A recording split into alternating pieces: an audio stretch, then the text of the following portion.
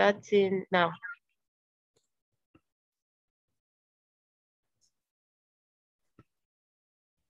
Welcome to another edition in our podcast series. And today I have with me Jesse Eves, the Senior Director, Peace Building at Humanity United. Welcome, Jesse. Thank you so much. It's great to be here. Great. So Humanity United is one of my favorite organizations. I just think you're so dynamic in the way you operate.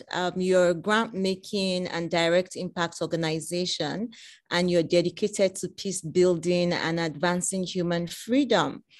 You are US-based, but I know that you do significant work on the African continent, which I find very exciting. So can you share with us what informed this vision for Africa at HU? Well, thank you so much. And yeah, your words are too kind. It definitely has been an exciting, if not fraught, journey from when we were first founded. And our work when we were founded in 2005, originally was really focused on Africa, specifically in response to what was happening in Darfur. And as a result of that initial exploration and that initial intense body of work, it was really trying to seek justice on behalf of victims and survivors of genocide. But we found that approach was unintentionally leaving out the voices of those who were most impacted, to really make sure that we as a Western donor were asking, what does justice look like for you? Like, what do you actually want to see? And so when you talk about what informs our vision now, it's the people we work with and the issues that we currently address inform the work we do in Africa and elsewhere in the world. But it's all about those that are closest to the context, those that are closest to the work, who really shape our vision. Great. Awesome. Thank you for sharing that. And I think what grabbed me about Humanity United is that you're a pioneer in the systems change space. I am new to this space. I recently got initiated. I started learning more about it, I think, in 2019. And I also had the wonderful opportunity to interact with Randy Newcomb, who was with HU and has gone back to Omidyar Network now, who started sharing about, your work in this space and your focus on systems change, which is a hot topic around the world now. Mm-hmm. So how do you support and build efforts to transform systems in Africa? And do you have any tangible examples of success that you can share with us? Yes, well, I don't know if we were a pioneer, but we definitely got our hands dirty early on in this space as we were trying to figure out. It started from an exploration of how do we really judge the impact that we're having? And we continue to be on a learning journey to figure out how to understand the complexity of the systems and the issues that we work in, and looking at how all of these link together. So, I mean, if you look at right now, we talk about, cultivating the conditions for enduring peace and freedom. And that really looks at kind of the intersection of human rights, peace building, locally community grounded action, and again, trying to influence the systems that we are working in to recognize our common shared humanity. And so we really seek to cultivate spaces for agency, meaning we support efforts to shift and build the power of individuals and communities to determine and pursue the outcomes that best address their needs. We seek accountable institutions. We want to make sure that we acknowledge we are a Western donor and we have to acknowledge our privilege and our influence and our proximity to power, and use that as much as we can to work through networks, to work through relationships, to make sure that key institutions are accountable and responsive to the people who are most impacted by human exploitation and violent conflict. And then finally, there's this recognition of shared humanity. We have to support efforts that recognize and advance that we are all connected, that we are all human, that there's this intrinsic dignity to all human beings. And so in particular with our systems work as is playing out in Africa right now, it really is about putting those that are closest to the issue or closest to the community in the driver's seat. So for example, that includes, you know, when we're initially working with a community or with a group of individuals, jointly creating a systems map with our partners for them and us to see the complexity that we're talking about. Like, what is actually happening? What is the problem that we're facing? What is causing it? And being able to look at what are the different pathways to start to shift that system. And in the past, it was only us, you know, internally creating a systems map. We would get input from those that were closest, but at the end of the day, it was often our own tool. And we were unintentionally trying to get all of these different partners and players to do a dance to a song they didn't know they were dancing to. And there was no sense of kind of where's the shared goal that we all have together. So not everyone was working from the same map. Not everyone was dancing to the same tune. And so as a result, we've really done a pivot to make sure that, you know, those that are closest to the work are the ones that are mapping out what the issue is and what they want to do about it, and start to make a intentional pivot towards the practice of accompaniment, you know, which is really a long-term, multi-year commitment to walking alongside partners that are closest to the work, and you know, and walk with them in a way that reinforces their own sufficiency, their own capacity, and their power, and the power of their own approaches, to make sure that they are the ones who are determining which direction they go and when do they know they're being successful. Great, well done. You know, I really like the fact that you are deliberately working with those who are proximate, you know, to the issues on ground, because oftentimes we find that donors would, you know, are tempted to prescribe, especially because in our own context, a lot of donors are coming from the entrepreneurial community. They're business people, and you know, they sort of feel like they have the answers and they know the best way to approach problem solving without necessarily engaging those on ground. So it's really good to hear that you are working closely with those who are closest to the issues, because they know how best to design solutions. And then you are providing the necessary support and environment for change to happen. And so from a donor's perspective, I know you already started speaking to that. Can you share a bit more about the lessons you have learned supporting systems change efforts in Africa? Oh, yes. The lessons are many, and not all of them are positive. But let me focus in. Let me highlight three key lessons that I think have been incredibly important for us. We've learned these lessons from multiple different engagements, but it's been incredibly important for understanding how to show up in a space in which, you know, the donor is often seen as the one you need to impress, or the one you need to follow. I think one of the biggest lessons has been the need to give up control. I think, which is often one of the hardest things to do for any donor, for anyone in this space. You know, particularly if you feel passionately about a topic or a subject. You have to let those that are closest to the work define what the issue is and what they want to do about it. You know what you control and what you cannot control, and don't be afraid to relinquish some of the power that you have, the control that you have. That's hard to do for philanthropy. And I think there's an ongoing journey that's happening across the philanthropic world to try to be better at that. But if real change happens when people that are closest to the issue feel like they are controlling their destiny. And sometimes it's not always clear what that destiny may be. And I think that leads us to the second point, which is being comfortable with ambiguity. You know, not everything is going to be clear at first. You may not have a very clear path forward. You have to create space for that path to develop. You have to try and fail, and fail smartly. Don't share a story of failure and then punish the person that shares it, but rather saying, okay, we tried this. This is why we thought it would work. It didn't work. Here's what we learned. Here's what we're going to do differently next time.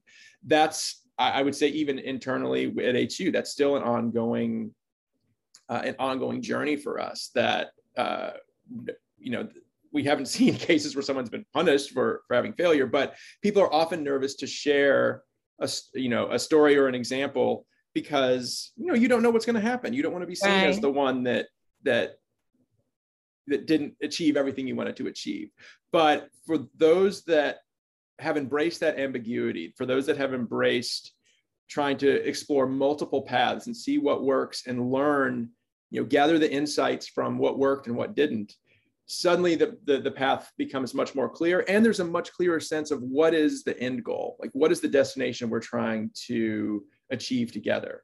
And that third key lesson is this takes time. It's going to take time to get to your destination. Relationships move at the speed of trust, and trust takes time to build and cultivate. And when that trust is there, you can really start to unpack what is happening within a particular system and what everyone's role can be. But it's, you cannot shift a system on a one-year grant cycle. I think that's a lesson that philanthropies are continuing to learn the hard way. You want to see change quickly. You get excited about something. You get passionate about the work you're doing, and you want change to happen very quickly. But I think we particularly see this in the cases of violent conflicts where we have partners that are engaging. It often takes as long to get out of that conflict as it took to get into it. So you have to give it the time to unfold. So giving up control, being comfortable with ambiguity, and giving the work the time it needs to succeed has been some of the critical lessons we've learned as we support systems change. Thank you so much, Jesse. There's so much you said in that. I feel like we can unpack all 3 points. I love the concept of failing smartly, just not failing, but taking the lessons and learning and making sure the people you are working with are comfortable sharing, the challenges so that they can improve moving forward. And I think the fact that the last point that you touched on, which is time, the concept of time, the idea that change takes time, and the fact that philanthropists are beginning to learn that it's one funding cycle is not going to solve a problem that has been in existence for decades. Mm-hmm. And that makes me, it makes me think about one of the favorite words in development, which is impact. Uh-huh.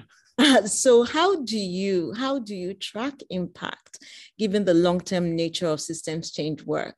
How, knowing that this is going to take a really long time, how do you track impact? How do you work with your grantees or your partners, to ensure that you're all on the same page when it comes to impact and understanding that it's a journey. Yes, it will take time, but you need to track what is happening. Mm-hmm. Yeah, and I honestly think the whole notion of impact has been shifting beneath our feet, and it's long overdue. That we've really found it's time to move away from what a donor or an outside organization thinks is impact, and instead move to what change looks like for those that are closest to the issue. So things like the grounded accountability model or everyday peace indicators, things that are premised on following where those closest to the issue want to go, that you can't name, we as Humanity United cannot name what peace looks like in South Sudan or in Mali or in Colombia. That's up to those that live there every day. They have to name what peace looks like for them. And then they determine the path forward on how to get there. And so I think one thing that's been useful for us is focusing on the relationships and networks that form as a result of the work. So to that end, tools like social network analysis have been incredibly useful to help visualize the spread of relationships and ideas that can shift a system over time. And one of the things, one final thought is, often wrapped up with the notion of impact is this notion of scale, that we have to achieve things at scale. And I think we need to move, it's time to move away from that notion. I think it's what we're starting to see throughout our work, and with other philanthropies have voiced this as well, that it's time to start thinking about the fractal nature of systems. So what I mean about that is that there are dynamics, power dynamics, that are replicated both at a transnational regional level, and they're replicated at the smallest community level. You see the same things play out. So you can impact an international system by the work you do in your own community, especially if others start copying or modeling that behavior. And particularly if it's behavior that's different from what the system expects. And I think a common thread we've been seeing is this notion of what academics are calling translocal networks, just connections of people crossing boundaries, often outside of the purview of donors or international NGOs who, these are individuals or groups that, come around a common issue, and they share their own experience, and they build their own solidarity and knowledge and wisdom. And these are often the people who could never get a visa to attend an international conference, or they don't get invited to any number of the webinars and conferences that focuses on localization. Rather, they connect together and share their own ideas, often without anyone knowing. And putting those networks at the forefront allows multiple levels of any system to come into play. So you don't have to worry about necessarily scaling up a piece of work, particularly even if it's at a very local level, if the avenues, if the opportunities are there for the people at that level to share beyond their own community. We've been pleasantly surprised at how quickly that starts to spread, and how multiple paths open up for a larger collection of actors to have solidarity together and increase the focus on tackling the negative dynamics that they may see replicated across an entire system. So sorry, I went on a little bit of a tangent there, but I think it's very difficult to separate the whole notion of impact with this notion of scale that philanthropy often gets obsessed with. Right. Awesome. No, you didn't go off tangent at all. And, it's very interesting because you're touching on points that were raised during a systems change session we had at the Second Africa Philanthropy Forum conference. We talked about the obsession with scale, the obsession with the impact. And it's great to hear that donors are beginning to look at these and understand that we can continue to look at the impact and scale the way we always have. And two things that you touched on that really spoke to me. One is you can define change for the people who are going through the issues. They define change themselves. And the other is putting what those I would call unusual suspects at the forefront, and spotlighting them and giving them a voice at the table. I think that's awesome, and well done to HU for doing that. So I'll move on to another question, which is really around the common threads you're seeing, because I know that you engage with a lot of change leaders, and you're working in some of the most difficult regions in the world to get to work in, but you've come in contact with some amazing change orchestrators, change leaders, problem solvers.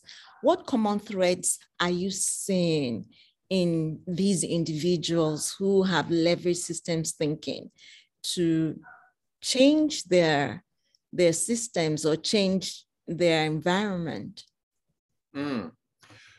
Well, I mean, I think that gets to what I was just talking about in terms of challenging the notion of being at scale. I think we're seeing that consistently with, I would say you can say change leaders that are interacting at an international level, and those who are deeply impacting their community who no one else knows about. And, they are looking holistically at what is happening in the system they are trying to change. And it doesn't matter if it's a small geographical area or a multinational system, say like illegal fishing that happens in Southeast Asia, right? Like that they are thinking about what are the dynamics that we are tackling, and what is it that we're actually trying to change, and what do we actually have control over. And I think you're seeing a lot more introspection now about what is it that we can actually accomplish. And again, going back to this notion of time, how much time is it going to need? And are we prepared to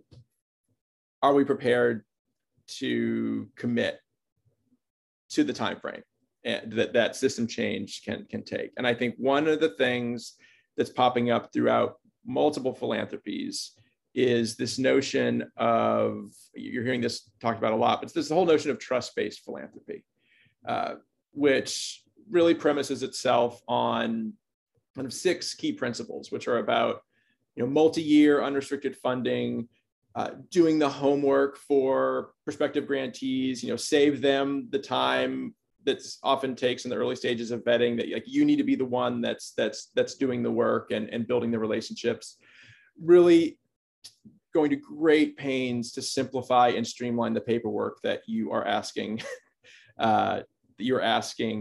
potential grantees to fill out, and being transparent and responsive, saying, giving yourself very clear timelines for when you respond. If a grantee asks you a question or sends you an email, don't just let it sit in your inbox. Just make sure that you are responding in a timely manner, and be transparent about, what funding is available, how long is it going to be available, what are the other tools that you can offer. I think that's the other thing philanthropies and grantees often forget. It can sometimes be beyond the check. For example, we have found, in the U.S. context, the U.S. Philanthropic law is very complicated, and I barely understand it at times. But one of the things that has been a hindrance for us supporting those that are closest to the work is that most nonprofits, or any nonprofit that we support, has to be considered a public charity, or has to be the equivalent of a U.S. public charity.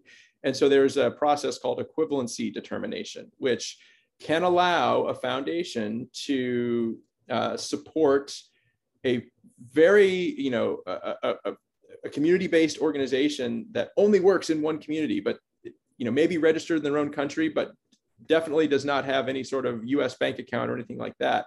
It allows a U.S. foundation to support those groups. And when they provide that determination that you are equivalent to a U.S.-based charity, that means that local group can receive money from anywhere.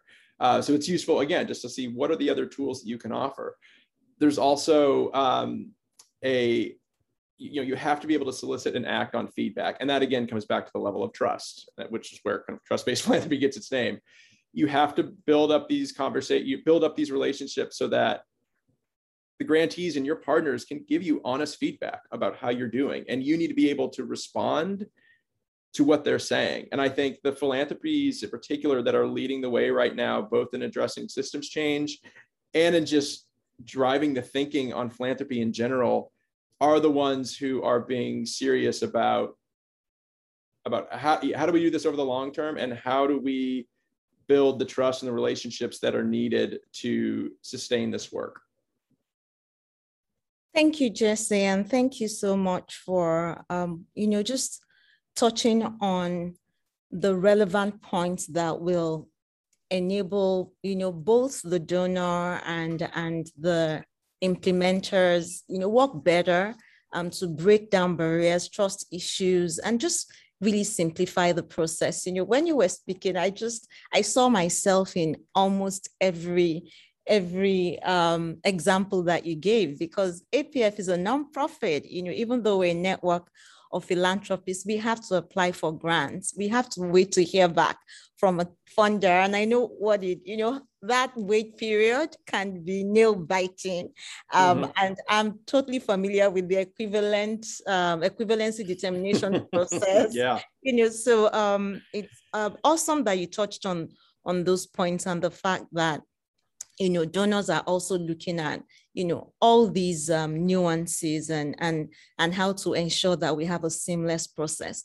So as we get to the end of this, I have just one more question, which is really around back to systems change itself, and the fact that, again, it's a new concept, especially in the African philanthropy space. We're just beginning to socialize members of our network to the idea of systems change, to demystify systems change. For those who are looking to get into the space and support systems change orchestrators or leaders, what advice do you have for them? Well, I would say first, it's very important to not to be systems driven, but systems enabled. And what I mean by that is that never forget that systems are made of people.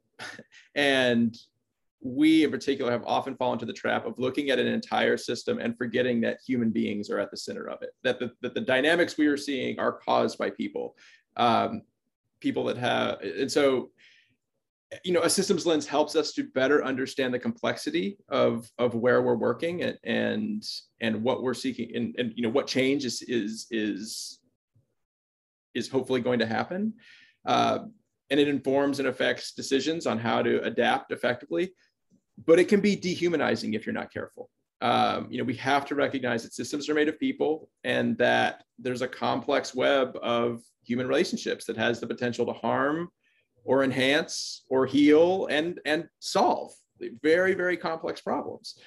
So we approach our decisions based on how individuals have to live their lives, and I think one of the things, and we have this up on our wall in our offices, is about honoring the spirit of Ubuntu.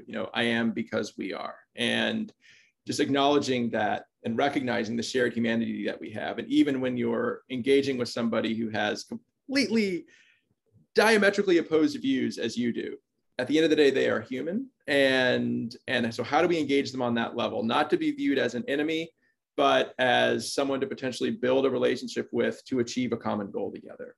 And it's very, very hard to do that on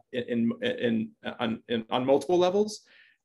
But I think one of the things in particular, and I can maybe end on this, is when we remember that systems are made out of people, we also get to engage on what is it that people need to achieve the change they want to achieve. And this is where philanthropy comes into play. And I think there's a lot of conversation right now on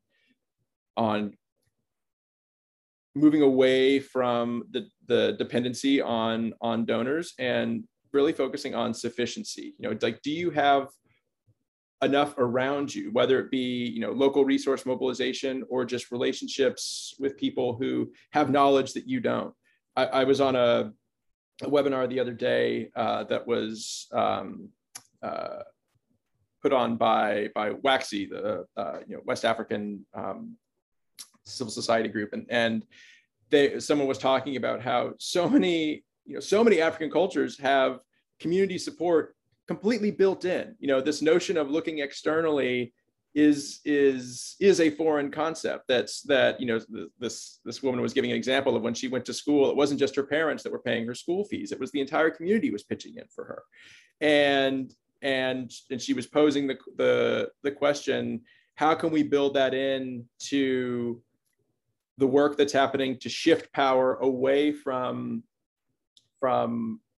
Western donors and kind of and philanthropies, and shift the power to those that are closest to the communities. And I thought that was really profound, to start to move away from dependency and start to look at how do we shift the overall behaviors, how do we shift the attitude towards those that are closest to the issue. And I think for us, again, that's coming back to what are human beings doing to make their lives better. So don't see the system as just a system, but see it as the collective of people that it is, people that can help, people that can hurt, but at the end of the day, there's always potential to heal and to solve. And so I think that's my parting advice. That is a perfect parting, coming back to our shared humanity. And I love the fact that you touched on Ubuntu, I am because we are. And also the fact that we are communal in Africa. I always say that philanthropy is not a new concept in Africa. Every African gives, and it takes a village to raise a child. Thank you so much, Jesse. Thank you. This was so wonderful. And I appreciate all the work that APF does. You have been such a valuable resource to us. And I can't thank you enough for what you have done and what you continue to do. So thank you. Great. Thank you for the kind words. Of course.